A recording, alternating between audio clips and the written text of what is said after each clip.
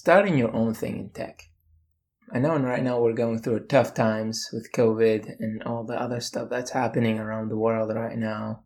And sometimes, some people are losing their jobs, people getting laid off, and some people are being more creative nowadays and thinking outside the box and just want to start, their own business, their own thing, and just kind of get out of being employed full time. I'm also hearing other people that just starting side hustles and just starting things on the side while maintaining their full-time job, which I can tell from my personal experience, that's a lot of work. But it's doable, but it's a lot of work.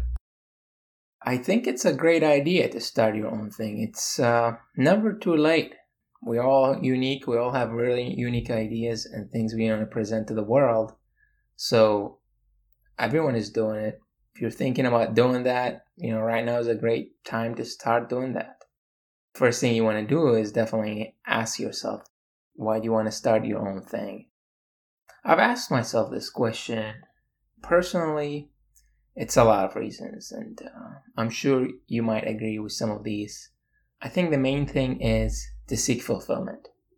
I want to feel fulfilled with my career, with my life, and that fulfillment comes in from doing something I want to do or something I'm really excited about.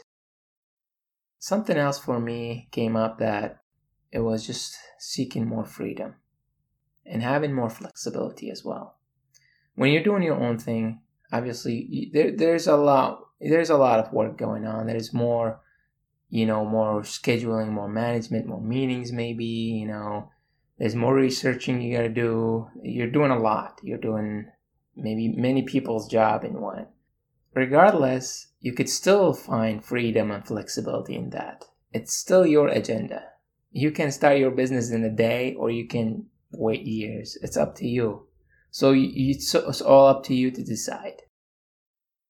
Maybe another reason, maybe you want to work from home. Maybe you want to work from different countries.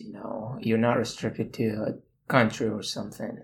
You want to do your own ideas. You have a lot of ideas you want to present. Especially for me, that was a big one as well. I have a lot of ideas, a lot of things on my mind, and I would like to, present them out to the world.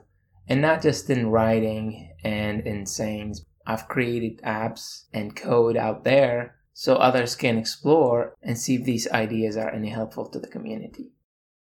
Then another thing to consider is definitely make sure it's the right thing for you. Sometimes people rush into doing things just to get out of their current situation without really assessing the next step, making sure it's really what you want to do. And I think that's really critical, and even more critical than why do you want to do that. The main point for me here is to make sure that it's something you're passionate about. Something you will wake up every morning really early to do, and you don't mind doing that till it's really late. Something you could do for, if you're passionate about it, you could do for a couple of years until your passion runs out or it changes. At this time, I'm really passionate about learning and teaching others within the tech field. And I also enjoy coding a lot. And therefore, I started Mo School to kind of help others learn and also help me learn from others through coding. And right now, it's focused on front-end technologies, specifically React. Let's move on to the next point here. Make sure whatever you want to start, it's something that you're good at. I mean, that goes without saying, obviously. And for me, for myself, it would be web development and web application development. It's something I'm really good at and something I can do every day, effortlessly. As a web developer, maybe you're not good at marketing, but that's okay. You would outsource the marketing to someone else while you focus on the things you enjoy. There will always be things you're not going to enjoy. So it's good to outsource these things and just focus on the things you really like to do. And the third point I have here, make sure it's something that helps your community. You don't want to do disruptive things or things that aren't going to help anyone. I mean, think of a scammer, for example. Maybe they're good at what they're doing, but that doesn't mean they're passionate about it. Whatever they do, it doesn't really help the community. You don't want to do that. I don't need to tell you that. You don't need to do that. And then the last point I have here is make sure it makes you money. Otherwise, if you don't make money out of it, it's just a hobby. And then you still need to go out there and get a job, maybe something you don't like, just to maintain your other hobby. So make sure this thing really generates some kind of income. And I know that's the hard part, but sometimes some things don't pay right away. It just depends on your area and the field you're getting into. Another really important point, since now we're in a very technological age, it's good to analyze and research what tech to select for your business.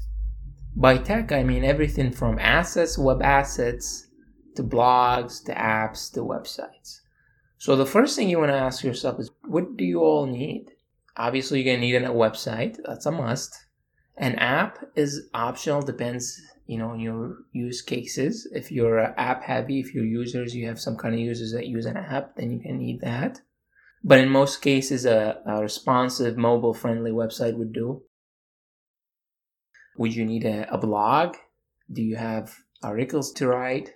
Do you need to use the third-party mediums out there to help you brand and publish your strategies better? There's a lot of tech out there, but spend some time here researching these things. Once you come up with your answers, if you're building something very, very technical, then you have other things to consider, like, do you need your application to be a single-page application or server-side rendered application? There are pros and cons there to each. Do you need people to find you organically through Google, or is it a link you're going to pass around? And would you need any backend services, any integrations you're going to do, any API calls you're going to make with other providers and whatnot? So there's a lot to consider if it's going to be really technically heavy. Spend your time doing some research, and that'll give you all the answers you need. And there are a lot of new tools out there that could help you make a decision on all these. Offer up your services for free. It's always good to volunteer some of your time and effort to help your community. Whether it's online or public or person, it doesn't really matter. Just a small amount of time. It doesn't have to be hours long. Maybe 1 hour a week, maybe 30 minutes every other day. It's up to you. Something, you're willing to give up. Don't think of it as a bad thing. It's just a practice for what you're selling and your services. How do you know whatever you're trying to sell or promote it really would work out there? You got to give it a go. You got to offer up your stuff for free. Let others play with them a little bit and see what they think. Listen to that feedback. Use the feedback to create you a better brand or a better strategy. With Most School, I've offered it up for many people to play with it and use the code. Let me know their thoughts and everything. And I'm continuing to do that as of right now. I would encourage you to get started by starting a Slack workspace. Basically, chatting channels for people to join, and they could chat with each other, send DMs. Is a very good place to store conversations and collect resources. And it's a good helper doc for others to come through and look through the chat and know exactly what your idea is all about. So it's good to create that and invite people to join your workspace, whether it's socially or friends, to come and check you out and see what you're up to. Post your Slack workspace on LinkedIn, Facebook, and see if others are excited to learn about your ideas and, help the community that way. Another bonus tip to gaining more exposure to your product or service is to create either a YouTube channel or even basic podcasts like I'm doing right now. Spend some time to do some research and you'll figure out there are a lot of software out there to help you publish your content really easily, and it doesn't take effort.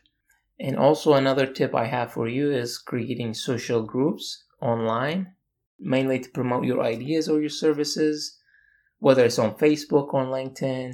And in my situation with Most School, I've created groups on Facebook and LinkedIn to help people join and learn, and as well to join my Slack workspace and engage in a conversation that way. Last but not least is writing articles. This is easily done through the Medium. Come up with a framework, look at other articles, see what others are doing, come up with your own system, come up with your own story, write up your own things, and that will bring more exposure to your ideas and whatnot. This has been Starting Your Own Thing in Tech. This is Mo. Thank you for listening.